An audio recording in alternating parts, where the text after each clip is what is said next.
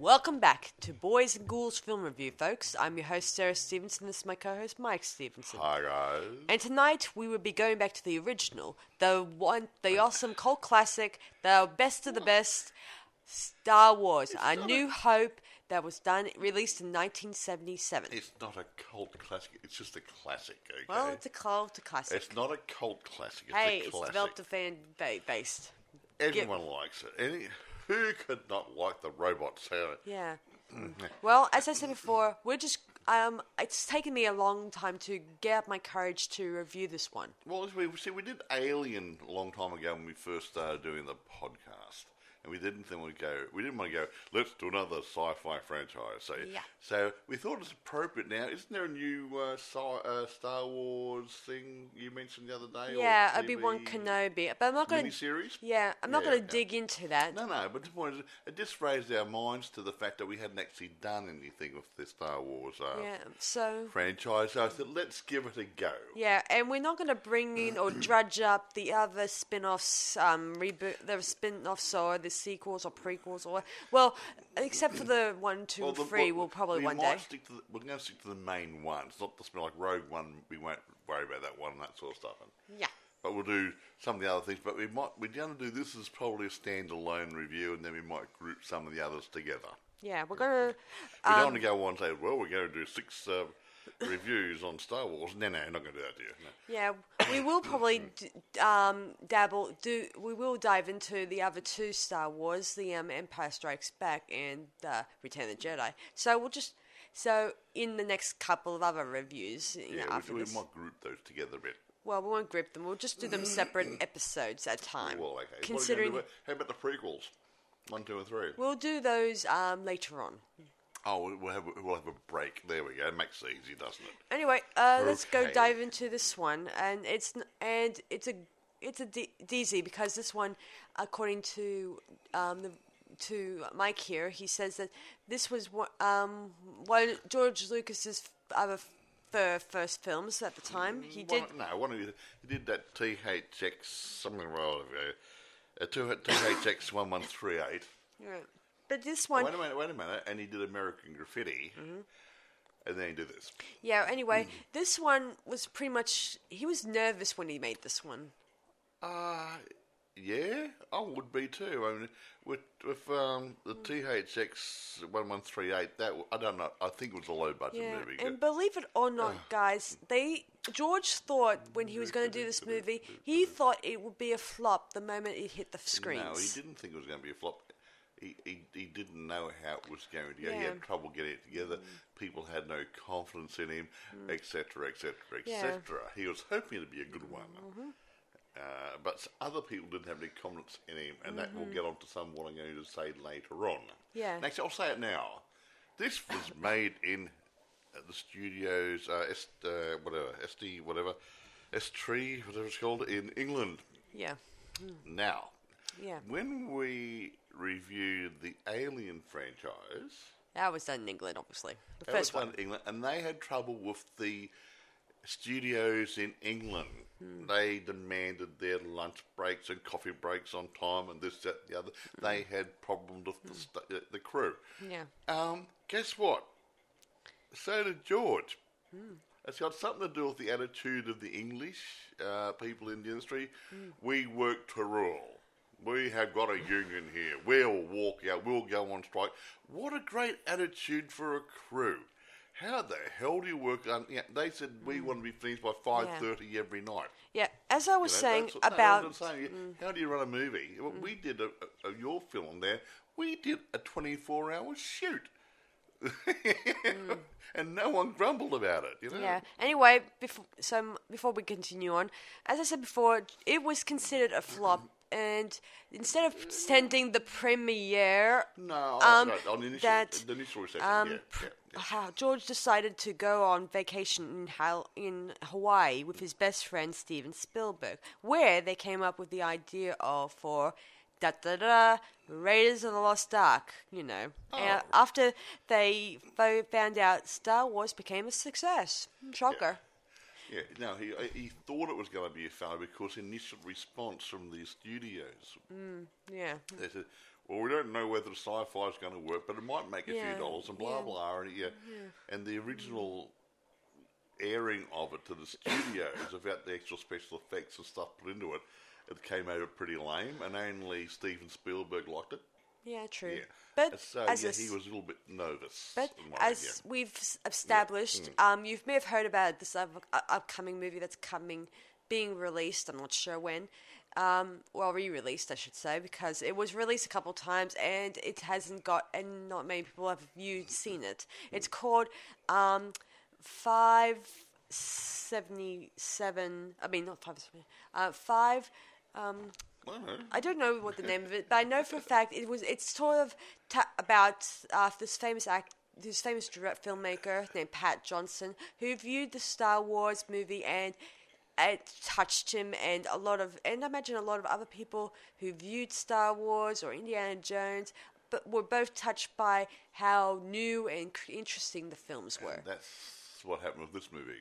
Yeah, that's one of the reasons why I like when someone new, like George or Steven Spielberg or Rob Zombie or George A. Don't you mention Rob or Zombie? George A. Romero or any of those filmmakers I mentioned in the past. They come up with something so new, and that changes the way we think about filmmaking. It changes the industry a little bit.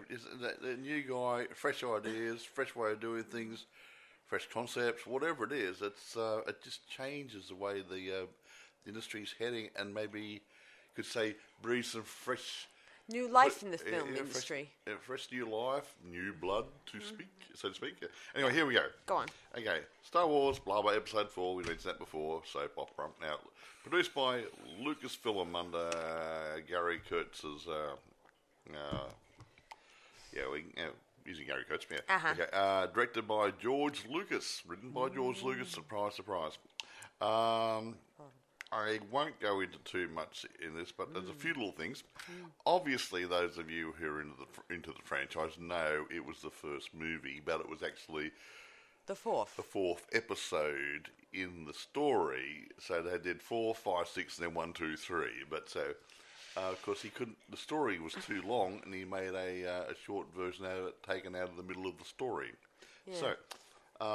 That sort of puts that part into a little capsule. I won't go in it a long time ago in the galaxy far, far away, but that I'll talk about it in production notes later on when it comes to production design. The film did take place in Tunisia. Tunisia, that's over near the Sahara Desert. Wow. And Elstree Studios in England. As I mentioned before, and Lucas, George had to make Industrial Light Magic because the production, the studio was attached to was scaling down the special effects department, so he had no one to do his special effects, so he had to make his own special effects. So that's why he made Industrial Light Magic. That's true. Because the studio couldn't help him. That's a shame. Funny though. Now. I've usually got lots of other good groovy things here, and I haven't actually put all the stuff into here. I didn't put the budget and stuff in there. The budget was about 10 mil. Actually, I'll go to my other computer. Well, the first movie was made over 30 million in the box office. Now, overall, it made hundreds of millions of dollars. But it was also the first movie to cross 50 mil worldwide in the international release, whatever. I know. But like I said, I didn't write down the box office this one, but they made it for about 10 back in those days. But they made I think it could have been 4, 5, 600 million out of it. Because it became a blockbuster. It outdid Jaws and every other thing, and all these other movies who had previously broken the records. And you're going, what the hell?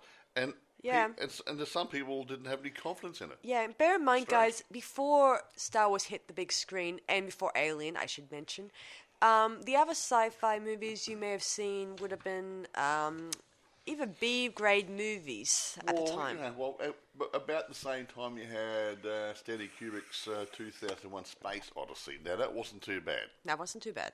Now, but before that, You had your tired old sets, tired old plots, and nothing was happening, and the sets were pretty basic. And Yeah. and they said, well, nobody wants to do sci-fi anymore. They're old hat.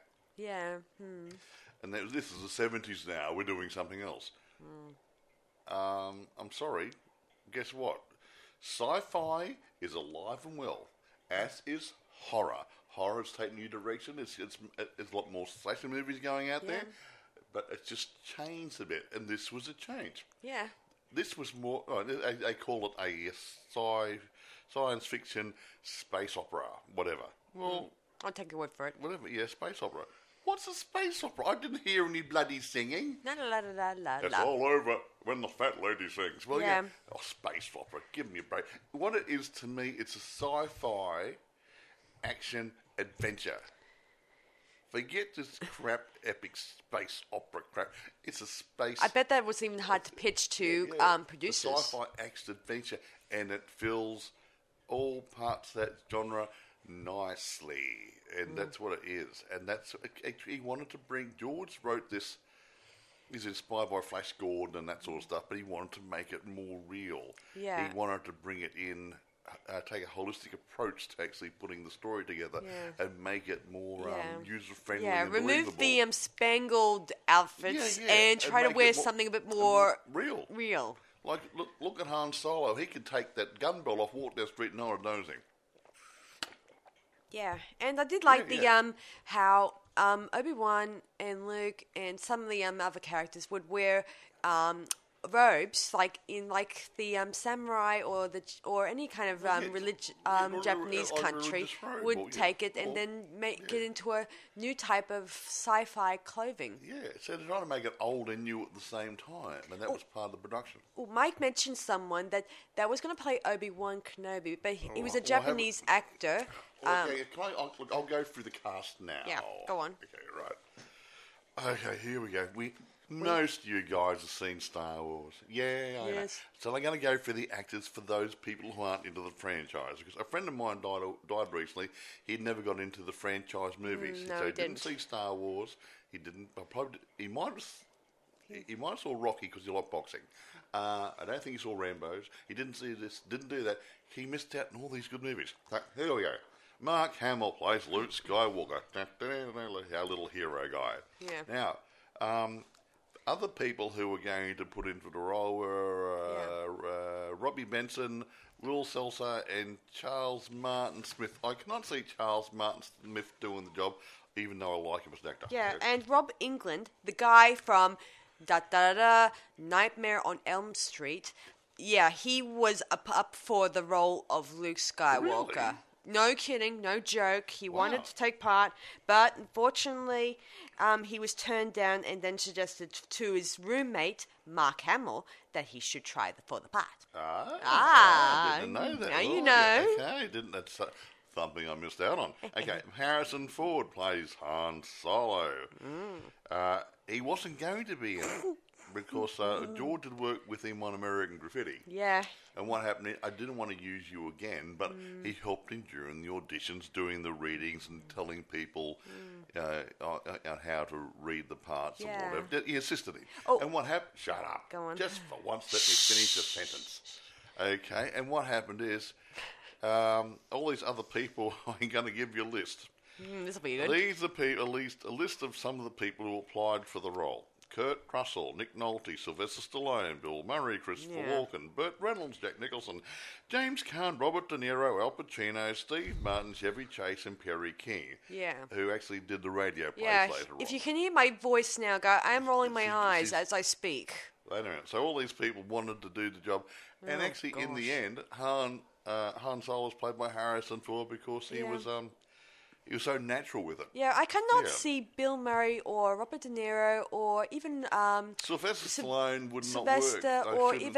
or even from that matter Christopher Walken might have Bill done Murray. I can't really see Bill Murray playing he's him. too comical, but Christopher Walken's not bad. He might have got away with it. Maybe. Anyway, But the other guys like Steve Martin. I can't see him. I've seen him in on the Muppet Show years ago, back in the old days, and I still think he's too comical. He can't pull off being a cowboy. It wasn't a comedy.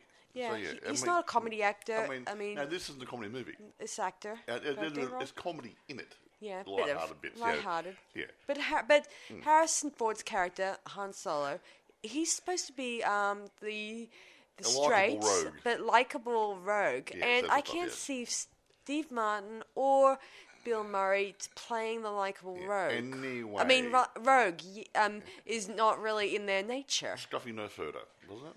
Oh, I like no further. That does come much later. But as I said, okay, let's move along. Moving on. Carrie Fisher plays Princess Leia. Now, a lot of young actresses. Well, I can't say actresses, can I? That's sexist now. Female actors, including Amy Irving, Terry Nunn, Sydney Williams, Linda Pearl, Karen Allen, and Jodie Foster audition. Now, Jodie Foster might have made it. I think I'm not. She got more of a serious nature about it. Now, Carrie Fisher was cast under a special condition. Okay, this will be interesting. That you lose 10 pounds, 4.5 kilos, for the role. She might have been carrying a little bit of weight from having too many nice luncheons or whatever. Yeah. Anyway, Peter Cushing, one of my heroes from the Hammer Studios, playing Grand Moff Tarkin. I won't go into too much. He had these nice lean features, gave him sort of slightly evil look about him.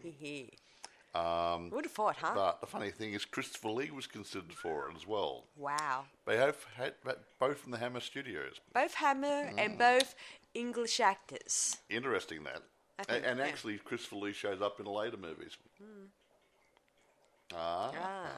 Anyway, Alec Guinness, another British actor, plays Obi-Wan Kenobi. They were trying to get as many relatively unknown actors into the movie, but they thought they're getting, well, that was the Mark Hamills and Harrison Ford wasn't going to be in it, but he'd only had that sort of bit role in American Graffiti and stuff, relatively unknown.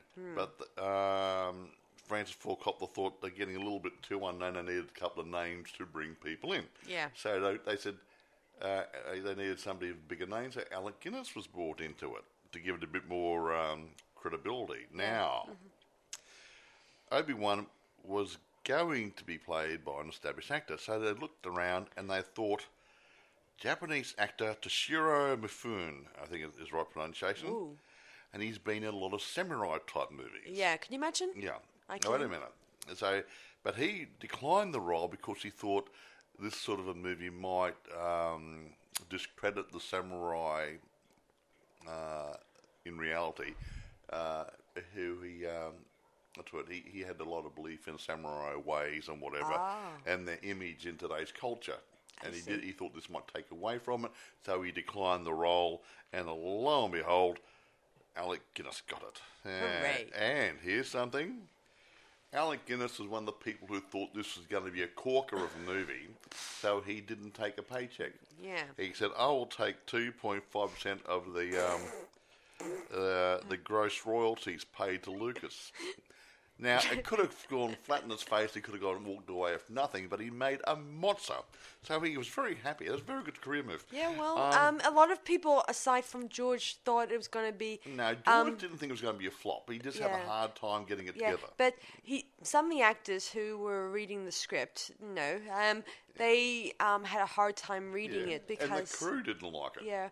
So, I guess some of the lead actors, they tried to... get George to slightly make a few changes to make sure that they can be able to say the lines properly. They may have ad-libbed and changed some of the lines a bit to suit their style delivering the lines, hasn't it? Now, Anthony Daniels plays C-3PO, the man in the suit. Okay, Daniels auditioned.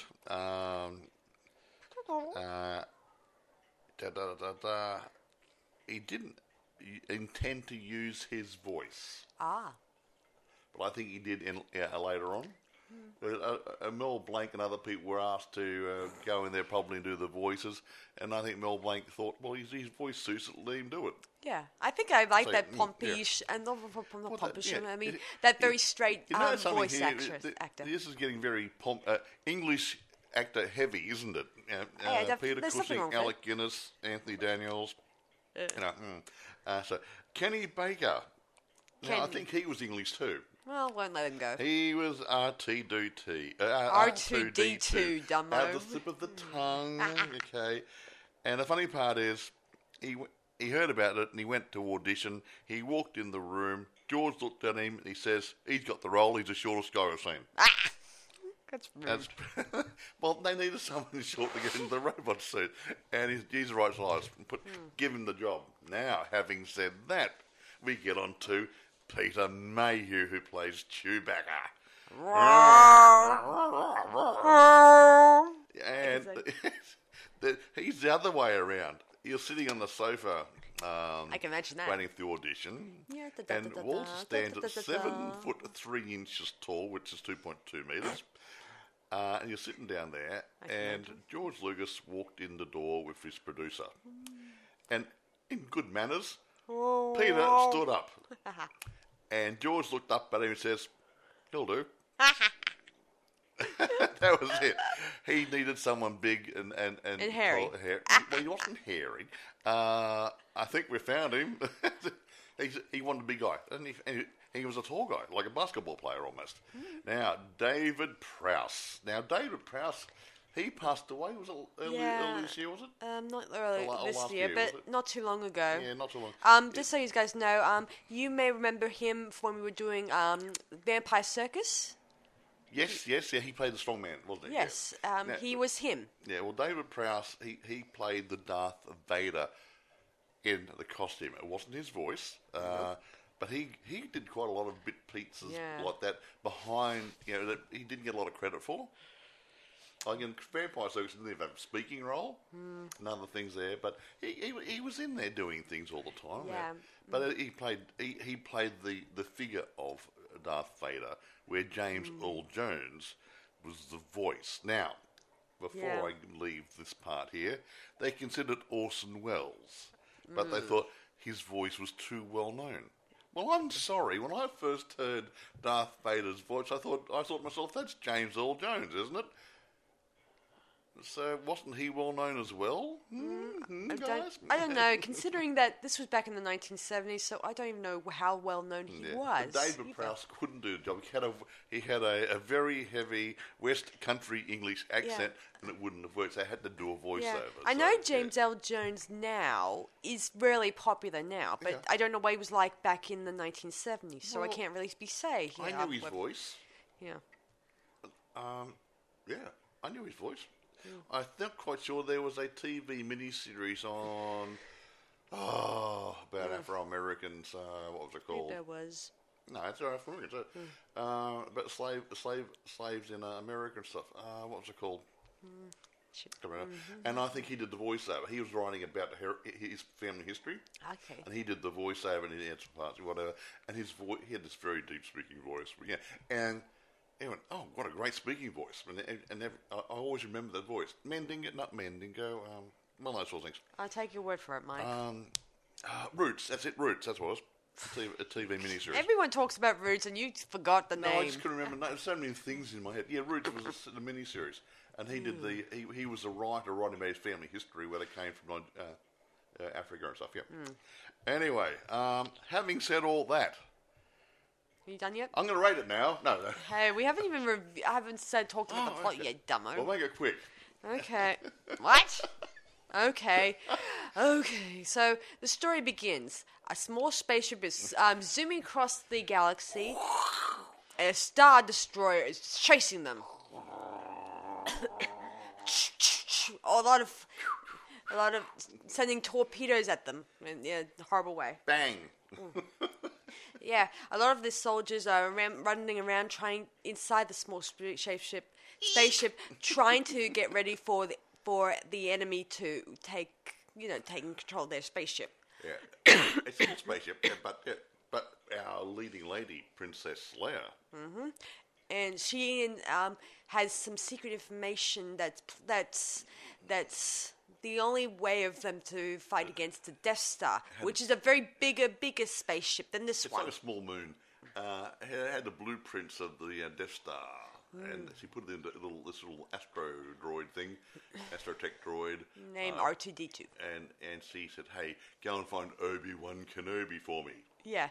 So him and a superior droid named C-3PO, they head into a sort of space pod and they head down to Tatooine. Yeah. Princess Leia gets caught along with her other soldiers, which we don't see them again, technically. I like to think they were executed. Whatever. And anyway, Darth Vader interrogates one of them, choking their life out of them. Yeah. He's always doing this shit, technically. Yeah, hey, we didn't use the Force, he used his hand this time. Yeah, he's choked the life out of the guy. And I think that one was where the actor who plays Chewbacca, who played in this scene to do the tall bits, right? Yes, possibly, yeah. To make it look like Darth Vader is not only powerful, but is a tall, dangerous individual, right? Yes, very. Okay. Yeah. Anyway, we cross over to Tatooine.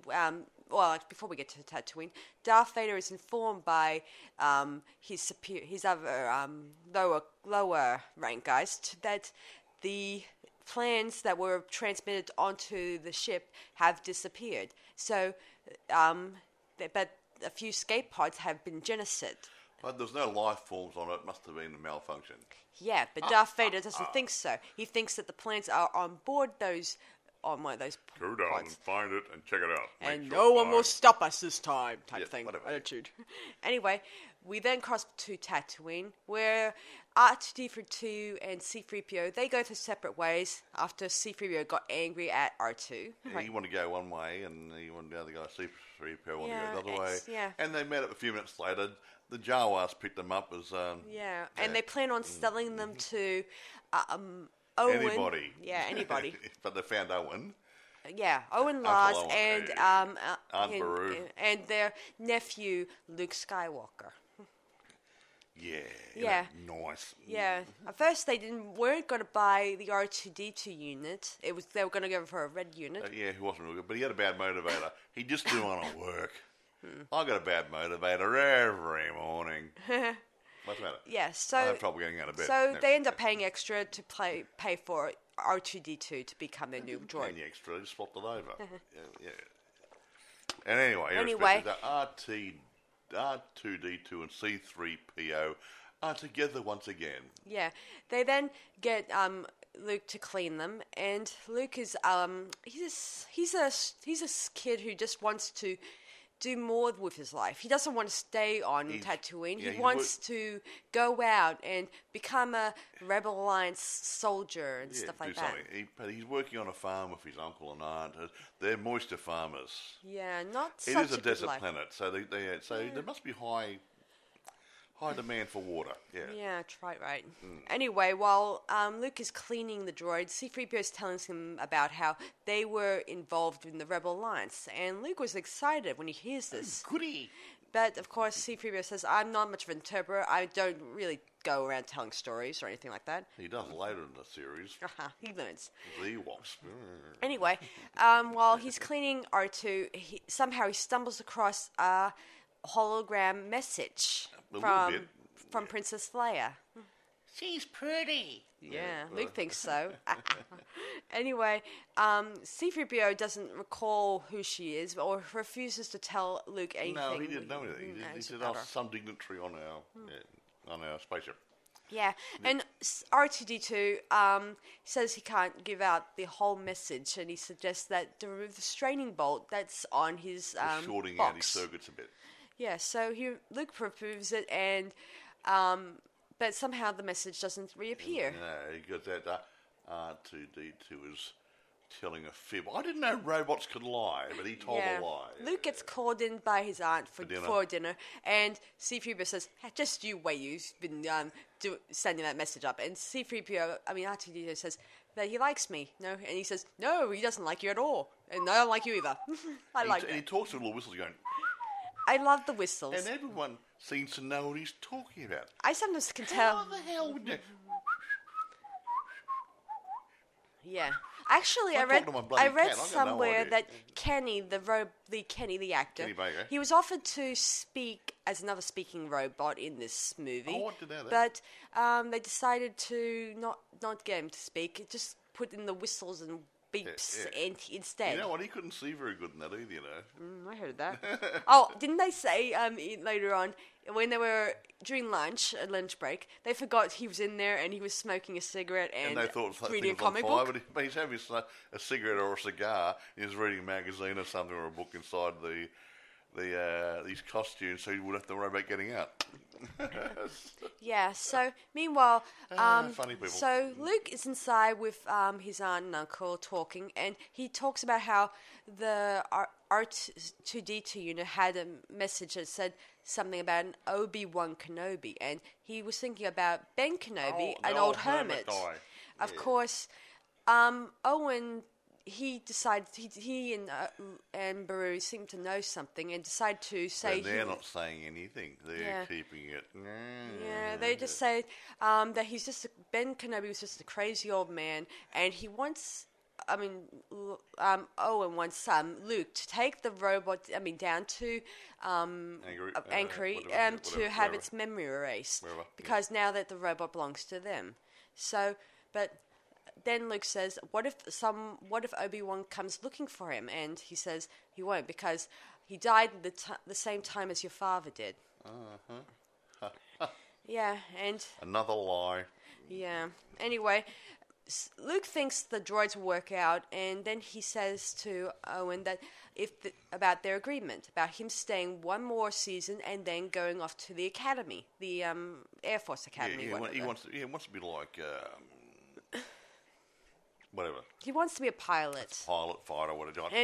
But his uncle says he needs him for the harvest and one more season. And one more season. And once he gets more hands, then he can probably go to the academy next year.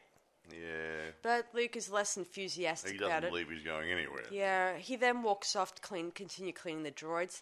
And Bruce tells Owen he can't stay here forever. Most of his friends have gone, meaning they've gone off to the academy or something. Or somewhere else, yeah. And, Hollywood, yeah. And Owen says, I make it up to him next year, I promise. And Bruce says, Luke is just not a farmer, Owen. He's got too much of his father in him. And that's what worries Owen. Yeah, because he knows his father... No, don't go there yet. ...is not dead. Anyway. There you go. Yeah. Then we see a shot that's famous all over the world where we see Luke standing looking at the twin suns. Just going down behind his head there. Yeah. That's a good shot. It's my favourite shot. I must admit, when these guys, directors, DOPs, the prop guys, and everything else, the guys that don't figure out scenery, when they get it and it looks so real. So beautiful. Yeah, and beautiful. Wow. A lot of work involved. Yeah. Now, carry on. So Luke heads back inside and he has his he then sees C-3PO and C-3PO tells them that R2-D2's run off. And meaning he's continuing to do his mission. He's on his quest. To find Obi-Wan Kenobi. Uh-huh. Yeah, of course it's getting dark and there's no chance of finding them, so they have to wait. It's dangerous. For sand people. Bad neighborhood. Yeah, sand people. Sand people, you know. Yeah. Anyway, they make plans of doing it the next morning. So, Luke and C-3PO they head onto their speeder and head towards the sand dunes. I think.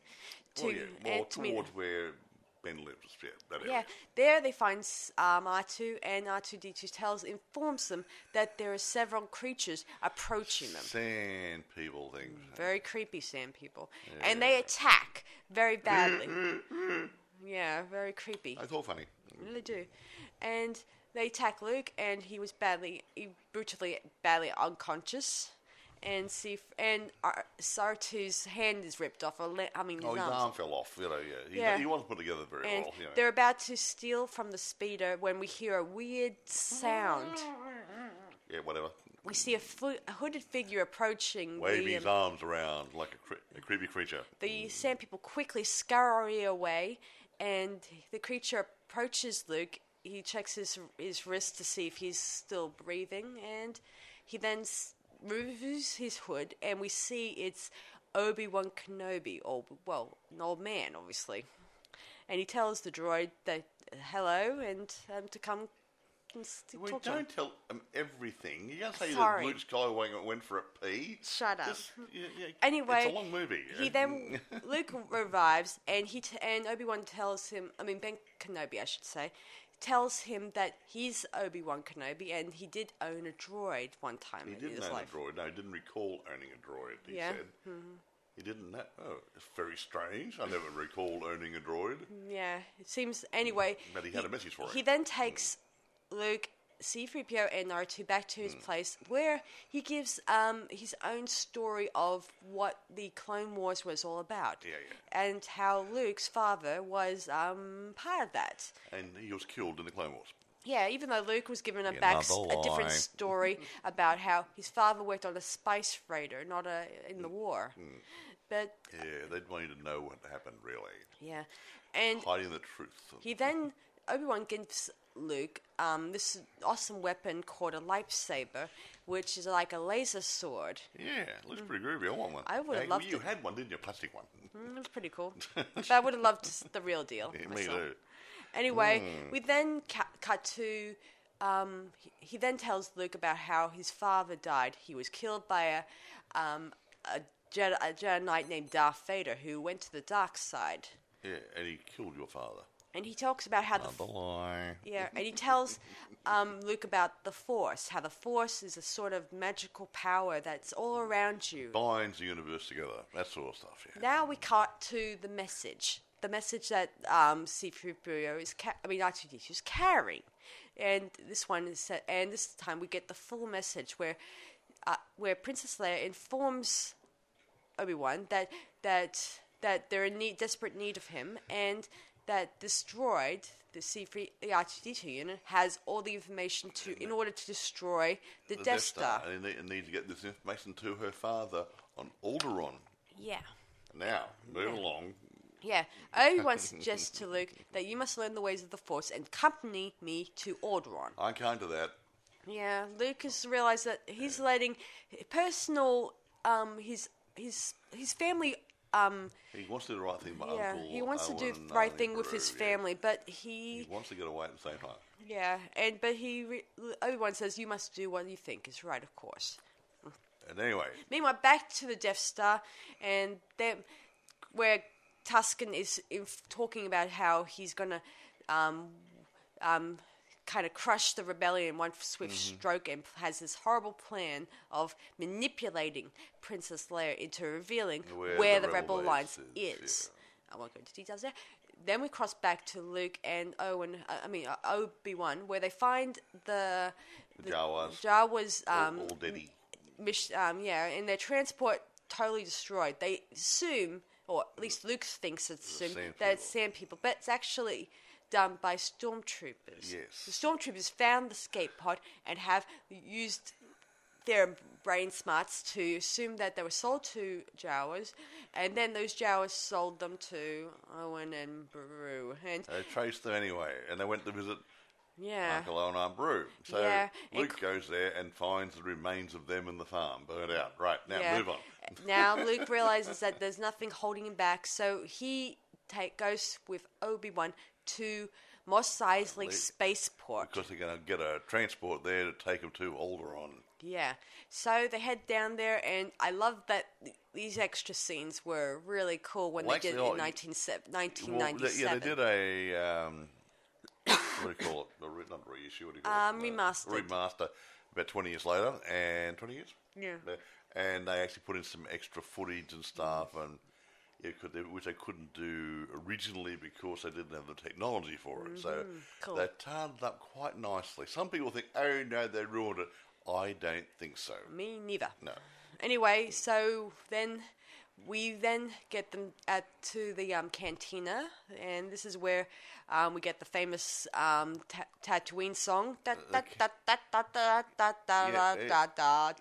Cantina song was on the radio back in those days. You old buggers like me have heard it, yeah. Yeah, it was on the radio just yesterday. Yeah, It was pretty cool. yeah, the Cantina tune from Star Wars. Yeah. Yes. Anyway, Okay, move along. then we cross over and they meet Han Solo, who's offered to take them to Alderaan for a not so tidy, nice fee, 10,000 whatevers. Yeah. Well, I think it was. It's either 10,000 credits or $10,000. I'm not He sure. said, "We'll give you so much now at extra, so on, so we get there." 17,000. Yeah, wow, that's a lot more money.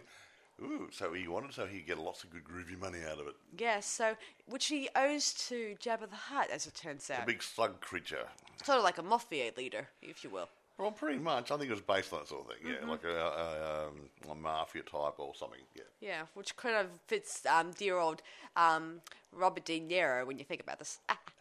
Robert was not going to play a slug. Okay? No, but he probably would have fit in with dear old Han Solo. Anyway, back to the story. So Luke sells his speeder, and of course it doesn't go so well. He doesn't get as much money as what.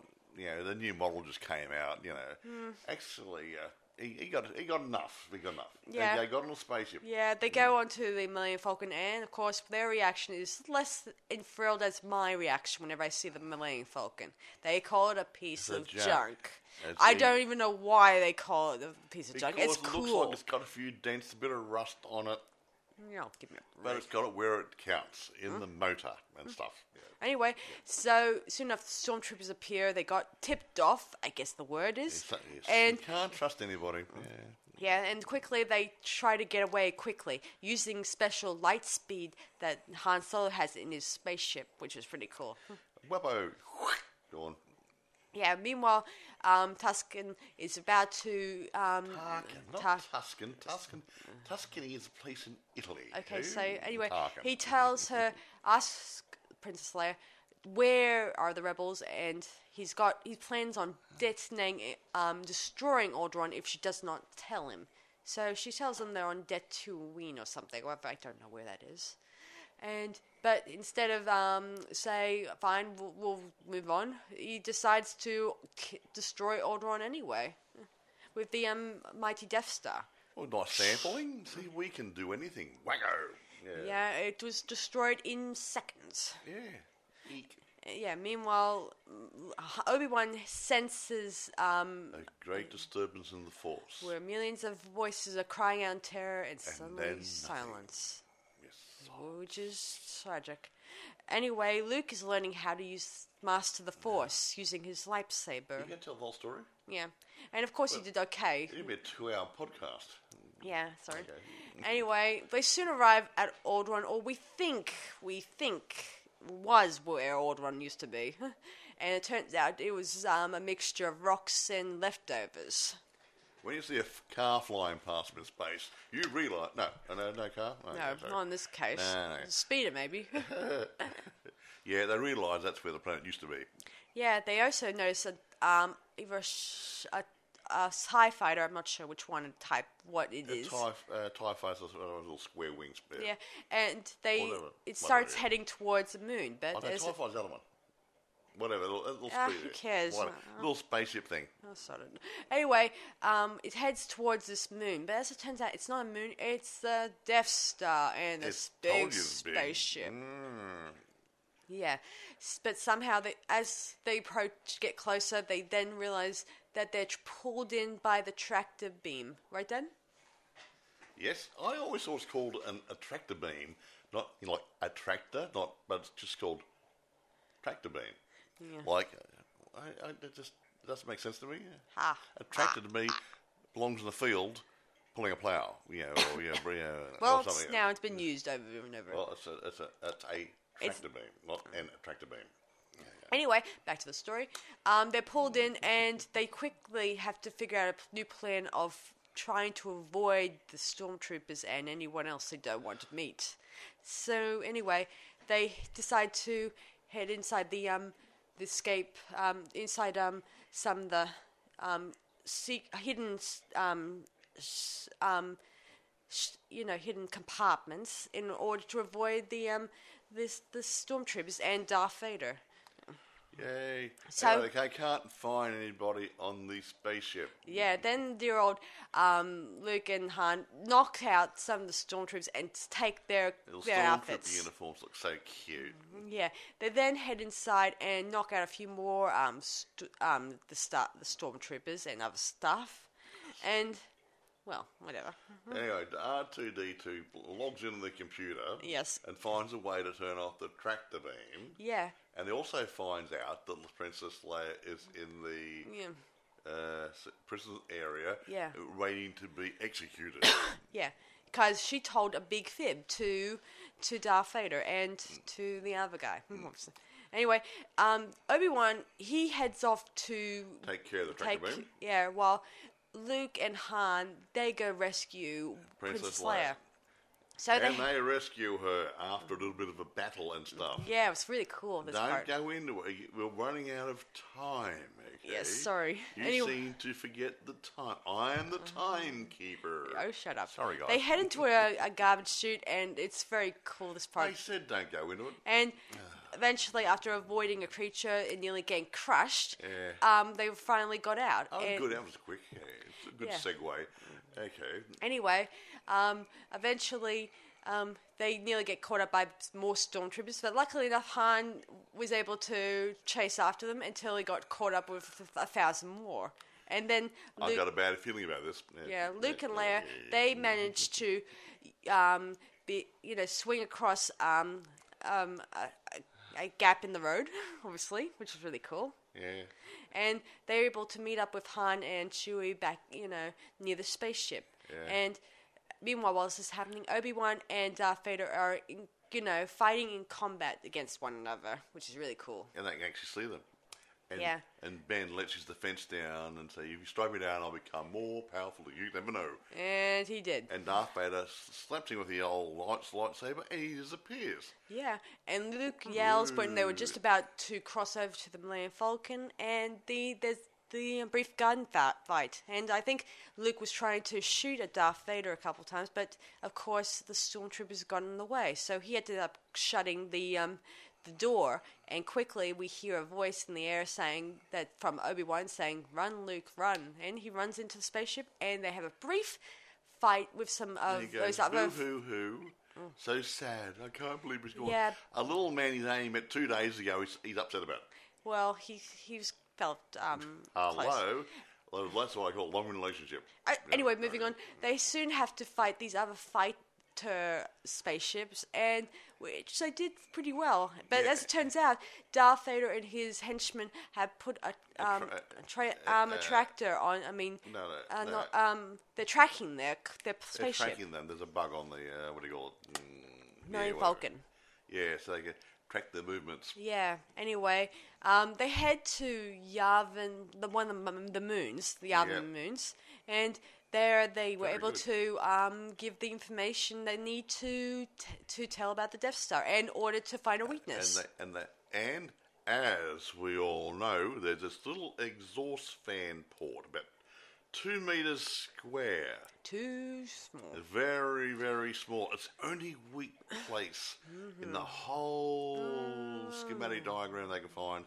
They can shoot a couple of torpedo things down there, and it'll go straight to the reactor and blow it up from the inside. Yeah, Han and Chewie, now that they've done all they had to do, they've been well paid, and they plan on leaving the Rebel Alliance with their money in order to pay off their debts. And of course, they don't want to stick around for that. He wants to be able to spend his money, but he has debt to score. He has Yeah. a debt to pay off to Yeah. Jabba the Hutt. Yeah. Otherwise, he might be killed next week.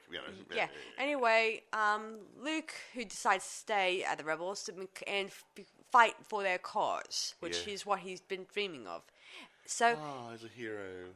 so he heads onto one of the spacecraft, and R2D2 is sort of his He's an onboard computer. Yeah. So Yeah. they head off in with all the other fighters, and they start making their final fight against the Death Star. Anyway. Yeah.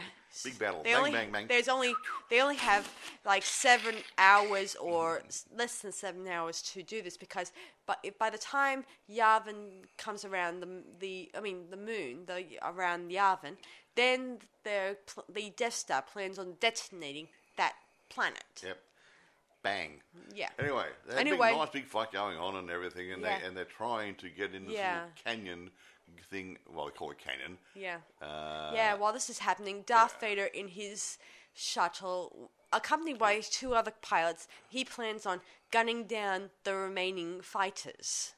Which he does. He guns them down, even kind of guns down the captain in charge of the groups. Yeah. Anyway, and just when we think Luke's going to get knocked off, yep, you get a big bang, and there is Han Solo with the aluminum Falcon. Aluminum Falcon. Yeah. And before that can happen, we hear a voice. Luke hears a voice saying, "Use the Force." Yeah, Luke.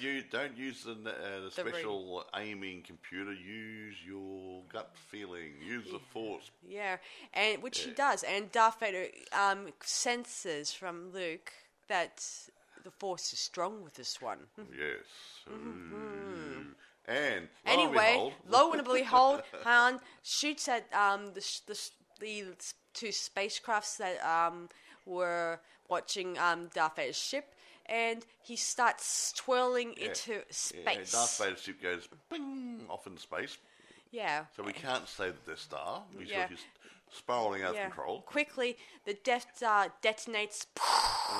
Luke actually set the torpedoes off. Yeah, he set the torpedoes off, and just before they were getting ready to shoot the little planet, bang.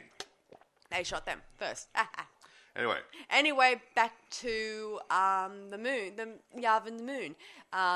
Everyone cheers, and Luke and Han are awarded awards for their bravery. Now, we had Luke and Han and Chewbacca going up to get awards for their brave deeds.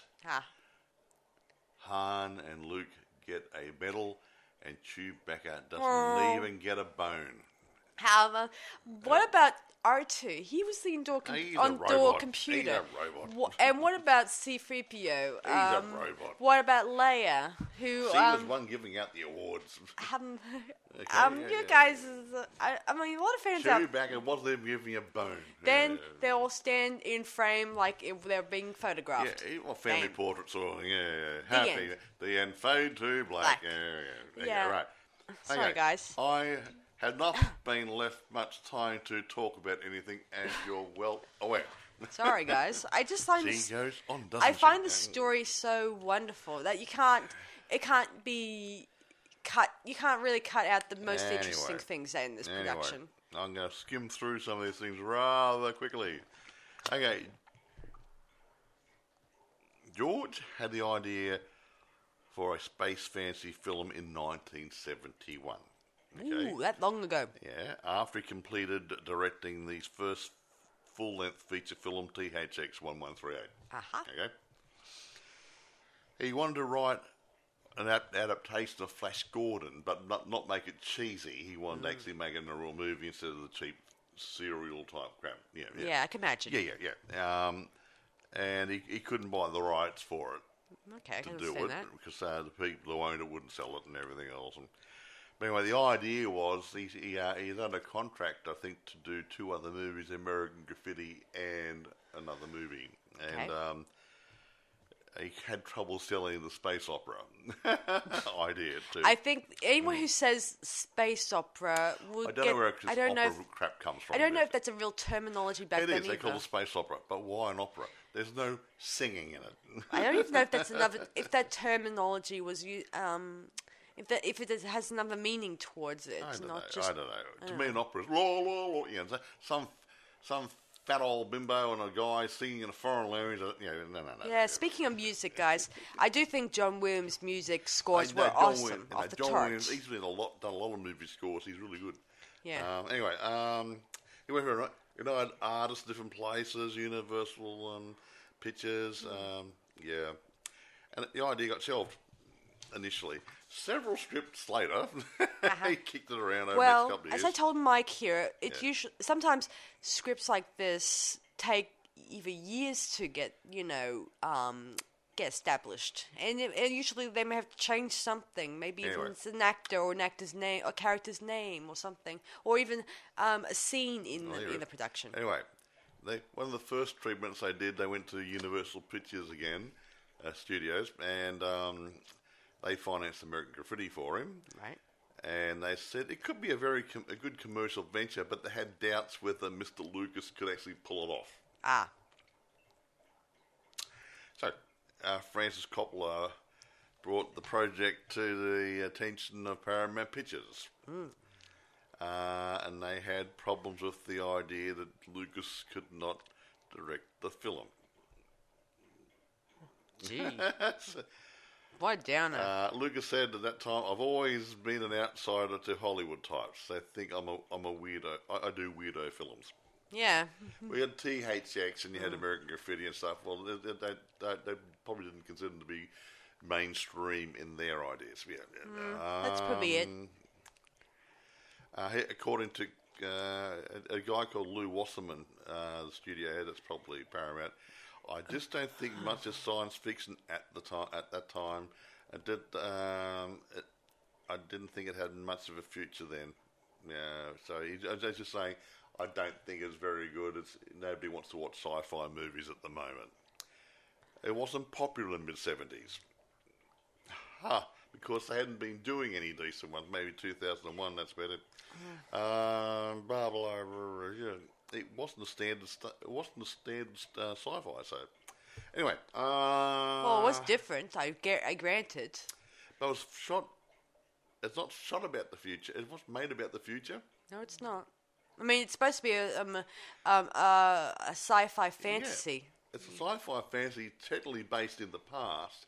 All the other sci-fis had everything new and shiny and plastic and metally, and they made it grungy like it's old. Considering Battlestar Galactica, that movie... well, that was done later, I think. Yeah, that was done years later. But that one, it made out that they live in the future, but in the story, they plan on going to Earth because it has similar resources, but they still... If you watch the TV series, you see that they people on Earth are still... we're using pretty much we're usually using the old technology we have now. Good, yeah. I'm just saying that back then, that in that movie they kind of made out that they're living in our time, but these Battlestar Galacticas, they're ahead of our time. Yeah. Anyway, go on. When they got this project off the ground, they were estimating $8 million. And that was considered to be a low-budget movie along the way as Roger Corman would do it. Keep it simple, yeah. And the idea was to keep it in between 8. I think it ended up being about 10 to 11 million. And they did make up some of the old scenes and other things using old stuff. Yeah, actually, I remember somewhere that they used an old ice cream making thingy wing and threw it in as a prop. Yeah, probably. I think on the Death Star, that thing that actually sent the laser was a film editing machine. That looks good. Now, if you use that to have all those buttons on it and all this control there. Oh, it looks futuristic. Bung it in. Yeah. So they did, inside the Millennium Falcon, that was actually old aircraft parts put together. Yeah, you see. Yeah. See, guys, what they could do with just a bunch of parts, they didn't have to... Yeah, they used a lot of second-hand stuff there to make it look old and grungy too. And they wanted age on it to make it look different to the previous sci-fis, which had everything new and sparkly and shining. Yeah. Which... Yeah. Go on. Anyway, writing, it took years. He had ideas, he kicked around and blah, blah, blah, blah, blah, blah, blah, blah. I won't go into it too much, but things... it just goes on. I've got too much stuff here to go through in a short period of time. But let's just say that he took ideas... like Han Solo was supposed to be a green-skinned monster with gills. I think I saw a photo. Close. Han Solo. No, sorry. I thought it was Chewbacca. No. and Chewbacca was based on his Alaskan Malamute dog. So and he obviously used that for his Indiana dog. Indiana Jones. I won't go into that. And they changed the name. He even took some some ideas out of reading books like The Hobbit. I wonder. Monsters and other things, the fantasy sort of things, and strange places and stuff, and what else there? Blah, blah, blah. Blah, blah, blah, blah. It's written fourth draft. Oh, Wow. The fourth, the script would be rewritten for the fourth and final draft, January the 1st, 1976. I bet the new ones never did involve to do that. Yeah, and it was actually called The Adventures of Luke Starkiller. As taken from the Journal of the Wills Saga 1, the Star Wars. Okay. I changed it, obviously. Don't go there. So I won't get too much here, because I've got too much. They did a lot of design. They got ideas from 2001 Space Odyssey and different movies such as that. But they wanted to go for a new feel. They didn't want it shiny and sparkly, so they got... You think of old western towns and decrepit places. Remember when we did review Teenagers from Outer Space? That one, even though it's in black and white, the outfits, the props they used was they still looked a bit brand spanking newish. But that's what they did. Even though they used, like you said, they used for equipment, they used old old speakers probably or something. Now here's something I noted here in red. Star Wars has no points of reference to Earth. Great. Time or space. Hear that? With which we are familiar. And it's not about the future, but some galactic past or some extratemporal present. It's so you can't fix it. Say it's not in the future, it's not in the past, it's not here. It's happened somewhere. It's decidedly inhabited and used place where the hardware is taken for granted, and that's it. That's what George Lucas said. That makes sense. He wanted to make it like it's natural. You're walking there. Yeah, okay, people got ray guns and whatever, and whatever, and speeders which float on. Yeah, well, so be it. And funny creatures. Yeah, he wanted to make it as natural as possible. Yeah, he wanted to make it a used future. Not a brand new sparkly one. Yeah, well, that explains why the story takes place on planets we don't even know exist, and instead of the usual Earth concept. Yeah. Now, filming. Okay, in 1975, Lucas formed his own visual effects company, Hooray! Industrial Light and Magic. Wasn't that a good plus, hey? After discovering that 20th Century Fox's visual effects department had been disbanded. It started, in a warehouse in Van Nuys, whatever it is. They had lots of other different things. They obviously bought a little bit of crapo stuff in there, a bit of CGI for the blasters and stuff, but very little. And the lasers, obviously. Blasters, lasers, that's what, laser sword. Now, his style of filming was partly movie storytelling and part documentary style. Cool. That's why the filming indicated more documentary. That's cool. I didn't know, so did you? Did you? Not really. I wouldn't know what documentaries were like back in those days. But a bit more long shots and a few things and whatever, and just a bit more staticky stuff, maybe, someone's walking down here. There you go. Yeah, that sort of stuff, but a bit more long shotties probably. I did like the long shots. Less close-ups maybe, I don't know. But he did that. They did it filming, a lot of the desert work was done in Tunisia over a 2-week period. They had weather issues and other good groovy things happening there. Nothing new under the sun. Yeah, I had a lot of problems there. What film doesn't? Yeah, I know. I've got so many things. I had something like 20 or 30 pages worth of notes here. I'll scale down to 14. I've still got too many notes. I know it. Here it is. A bit about talking about working in England. in studios. Now, Alien had problems for people's work ethics and sticking to rules and whatever. Here it is. Because of stricter working conditions, filming in Britain had to finish by 5:30 p.m. unless Lucas was in the middle of a scene. He often made requests for more time to shoot, but they were usually turned down. Considering he's paying the bloody wages of these guys, it's a nice attitude. Yeah, Ridley Scott had the same problem, I think, over there when he was doing Alien. He had arguments. He sacked some of the guys and different things. Things weren't going very good over there, you know. Whatever. Should we rate this movie now, or do you think... I was going to say... Okay. A couple of cinematic and literary allusions. Beowulf and King Arthur come to mind. And other similar storylines he took ideas from. Well, there is some mythology sort of thing. And there's a bit of mythology, guys, after all. Like the fact about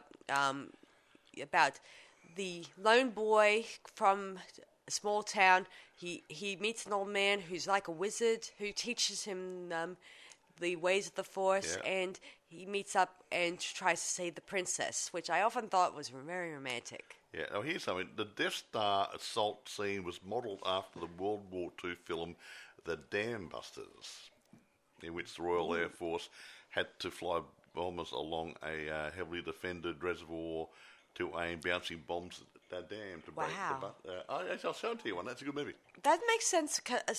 A very small target to work on. Yeah, I mean, when someone commented on Star Wars, this one, and said how much it resembled the last ending scene, the battle, too much like a video game. Yeah. Even though you said yourself this was based off about being a dam being.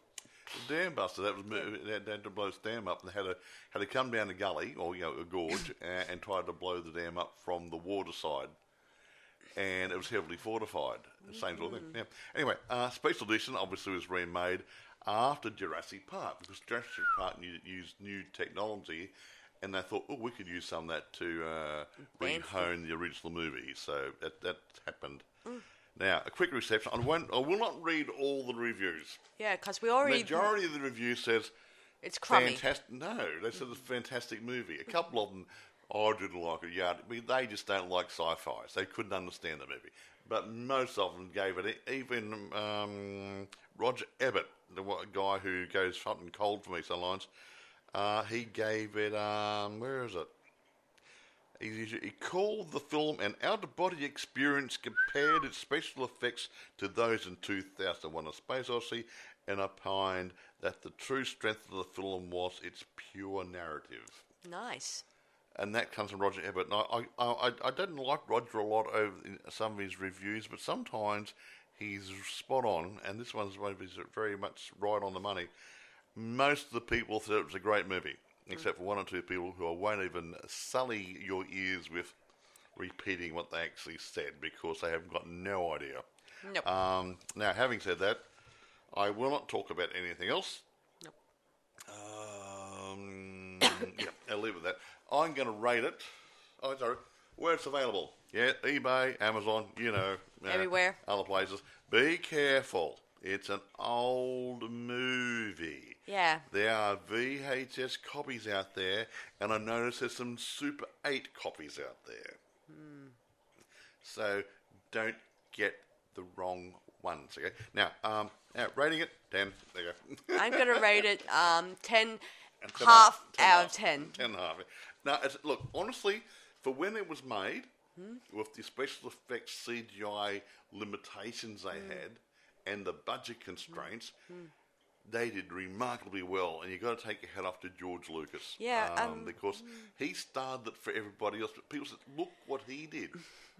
I mean... And he started the new idea on sci-fis. Yeah, and other things like that. Yeah, when I first seen it, this was back when I was, say, about 7 or 6 years of age. And when I seen it for the first time, I was really blown away by how cool it was, how creepy Darth Vader was, how awesome the Han Solo and Luke were, and Yeah. how the fight scene at the end was pretty really But- a great take on truth, justice, and fighting the bad guys. But so I look at a guy like George Lucas and Steven Spielberg, when they got into doing a movie and creating it, and I do mean creating it, not say, okay, there's a building, let's do a movie. No, they've created, in this case, a whole new universe for this movie. Yeah. People, costumes, languages. Yeah. Some people talk funny languages. The robots. Yeah. There's so much going on here, and a lot of thought put into it, and they just. I wonder where these guys get their imagination from. Beats me. The inspiration is fantastic, and you've got to take your hat off to guys like George Lucas, Steven Spielberg, and others of their ilk, because they're just so damn good at what they're doing. And it's a shame that, I'm not saying there's no one to replace them, but I'm yet to see anybody of their caliber. No take one the place. equally adapt to take on the torch. Well, you look at the good one. You got Steven. Okay. Go on. You got George. Ridley Scott. There's another couple. You know a couple. Well, not sci-fi, obviously. Carpenter. Yeah. John Carpenter. Some other people. And these other guys, who's going to replace them when they're gone?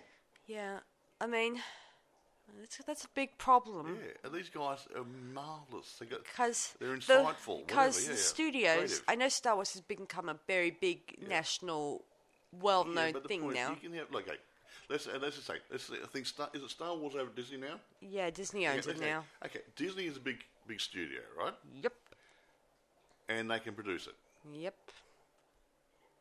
They're going to pay someone to write a script.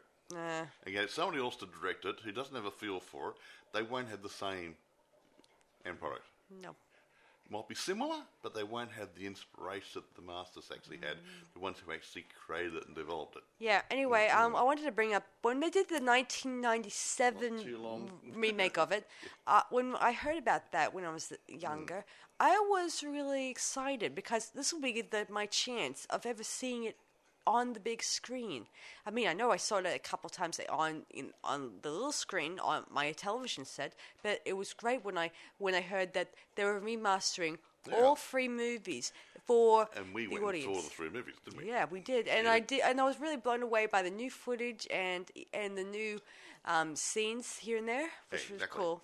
And okay, anyway, if that's about it, do you want? That's about it, because these people want to go to bed. Yeah. Okay, Yeah. guys, I hope you guys enjoyed this episode, and probably in our next one we'll be doing The Empire Strikes Back, and then the following one, The Return of Jedi. And then we'll give the break for a while, and Yeah. then we'll go and do the other ones. Yes, that'll be about it for us. So, anyway, I hope you guys enjoyed this episode, and be sure to check out the Star Wars movies, the old ones, not the new ones. No, what I would suggest, anyone, if I was going to do it now as a newbie who hadn't seen the franchise at all, Yeah. I'd actually watch it 1, 2, 3, this one, 4, 5, and 6 in a row. Because I mean, we had to watch it for 4, 5, 6, and 1, 2, 3. But watching it from 1, 2, 3, bringing the story along in the right chronological order would make it a lot easier for someone to enjoy. Yeah. But they are long movies, so do it over a wet weekend. Or Yeah. Anyway, so be sure to check out the old ones because the old ones do have the old magic, and that's how I feel whenever I watch the news. They got the George magic. Hey, did Steven Spielberg get involved with these? Or I don't think he so. didn't, He, no. I mean, He it was mentioned that in the Indiana Jones. he stuff. mentioned the Indiana Jones thing, obviously, where he worked on it during their their Hawaii break thing. Yeah. When, When he didn't attend the film premiere, which is cool. Well, he probably felt like it's going to be it wasn't going to go real good. I don't care. So Yeah, but then he probably But heard. he was going through a lot of stress and stuff at the time too. Yeah. Maybe just didn't want to be there just in case. So Just because in he case- was going to meltdown. Yeah, just in case they start throwing tomatoes at the screen. No, he was having health issues. Really? He had I read somewhere not depression, but stress-related problems and stuff from the project and working hard, and he didn't have too many people on his side, and he felt alone doing it and stuff, and the time constraints and budget constraints, and it just got on top of him. Yeah, but it was kind of cool when he met up with Steve again eventually. Well, that's his mate, and they were friends and stuff. That probably energized him a bit. Yeah. Anyway, that's about it for us tonight. Be sure to check out New Hope when you can, and give us your thoughts on it. Okay? Look, I think it's a good. By the way, go on. When you watch it, don't forget to turn the subtitles on. They might have some hard-coded subtitles there. But when Jabba the Hutt's talking, or Greedo's talking to somebody, you've got no freaking idea what they're talking about. You just go, he's probably not in a very good frame of mind at the moment. Well, it's nice to know the words. Well, luckily enough, I'm familiar with what they say sometimes, because I've been so immersed. But they never have any words for Chewbacca. You don't get anything else. You don't say... I got fleas. Got any flea powder? No, nothing like that. No. I don't think. I think audience is just like everyone's reaction to. By the way, I wasn't going to say this, but Seth Green does Robot Chicken. No, don't go I'm there. just going to say Robot Chicken's been going on for quite a few years. Oh gosh. And they've done a couple. Forgive me, folks. Robot Chicken Star Wars, and their interpretation. Their parodies of some of the Star Wars bits are something to really enjoy. I told him not to talk about this, guys. So, if you can get a hand on those, have a bit of a snicker at them. They're really funny. I didn't do anything naughty. I didn't say anything else. They are funny. They're really good. You take the I'm not gonna say the S out of the whole franchise. No, it's just a parody. It's just funny. It's just they take little bits there, and Seth Green and that I can't remember his mate. Senrich, whatever. Yeah, who cares? Yeah, whatever. They're really funny guys. Anyway, thanks for listening to our latest podcast, everyone. Be sure to check out the movie and let us know in the comments what you guys think of it. I'm sure some of you have seen the movie before, but it's maybe a good time to revisit it if you haven't seen it for a couple of decades. If you haven't seen it, like you've been rewatching all the new ones, it's always good to go back to where it starts. Or even though the original one is meant to be 4, but it doesn't matter. Don't go through the time frame thingy. Just enjoy the movies. Exactly. As I do. Anyway, thanks for watching. Listen to our podcast, everyone. Bye, and guys. This is Sarah Stevenson. And Marl. Saying see you guys around. Bye for now. Bye. Keep watching television.